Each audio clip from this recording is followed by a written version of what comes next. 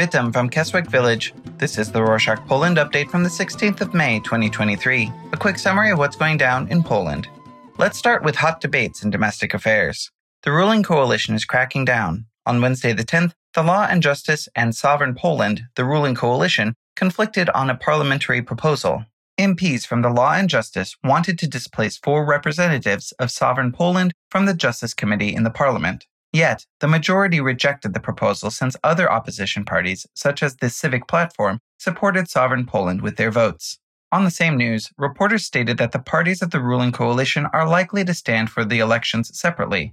Analysts said that there is neither trust nor willingness between the parties to have the elections on a joint list. Speaking of the parliament, political parties will think about gender reassignment.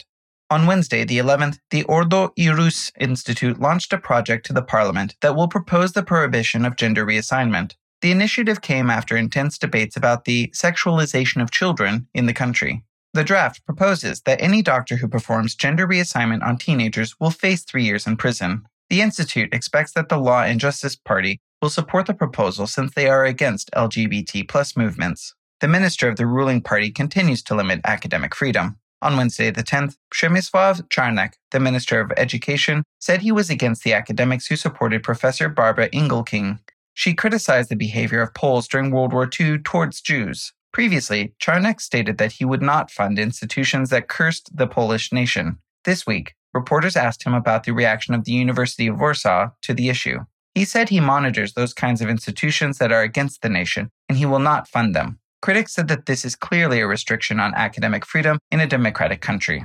More news on the ruling party. The Prime Minister expressed his opinions about the death penalty. On Wednesday the 10th, Mateusz Morawiecki, the Prime Minister, stated that he personally supports the introduction of the death penalty in the country. The statement came after the nationwide condemnation of an 8-year-old child's tragic death after his father tortured him.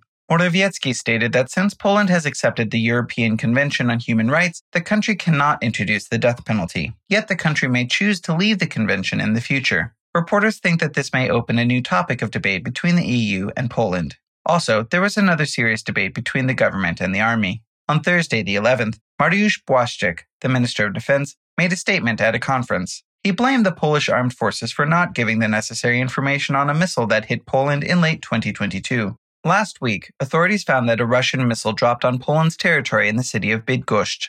It turned out that the military already knew about the object, yet they didn't inform the government. On the same news, the commander of the Polish army stated that the country should not show any weakness over the issue. Reporters stated that the disagreement led to a division between the army and the government, as it seemed like the two did not work closely amid the increasing threat from Russia and its invasion of Ukraine. The commander said this debate should not encourage the opponent. Another object entered Polish airspace this Monday. On Monday the 15th, Poland's Territorial Defense Force announced that an object, most probably a hot air balloon, entered Polish airspace from the Belarusian lands. The Polish Defense Ministry stated that the object could be a spy balloon. The army officers started a region-wide search to find where the object would hit the ground. They wanted to find out if anyone was on board the object. Authorities asked people in the region to help identify it. Let's talk about the main rival of the ruling party. On Thursday, the 11th, Donald Tusk, the leader of the main opposition, asked for financial help from Poles. The head of the Civic Platform stated that the coffers of his party are empty amid the pre-election campaign. His party gets almost $5 million per year as a subsidy from the state. After the calls, his supporters deposited almost $600,000 to the party's bank. Tusk asked for more since the ruling party, his main rival, has way more funds for its campaigns. Also, 2 opposition parties came together against the ruling party and the Civic Platform. On Tuesday the 16th, 2 opposition parties officially established a coalition against the ruling party and the main opposition. The center-right Poland 2050 party and the rural-based Polish People's Party, or PSL, officially declared that they have joined forces ahead of the elections. The leaders of both parties emphasized that the alliance offers a third way in addition to the ruling party and the main opposition party. When we come to foreign affairs, the tension between Russia and Poland continues this week in a different form. On Thursday the 11th, reporters stated that Poland would rename a Russian city from Kaliningrad to Królewec. Kaliningrad is a Russian land without any physical connection with Russia since the city is located between Poland and Belarus. Polish authorities decided to change the name of the city, calling it Królewec, the Polish version of the city's name. Russia regarded the moves as a hostile act against the country.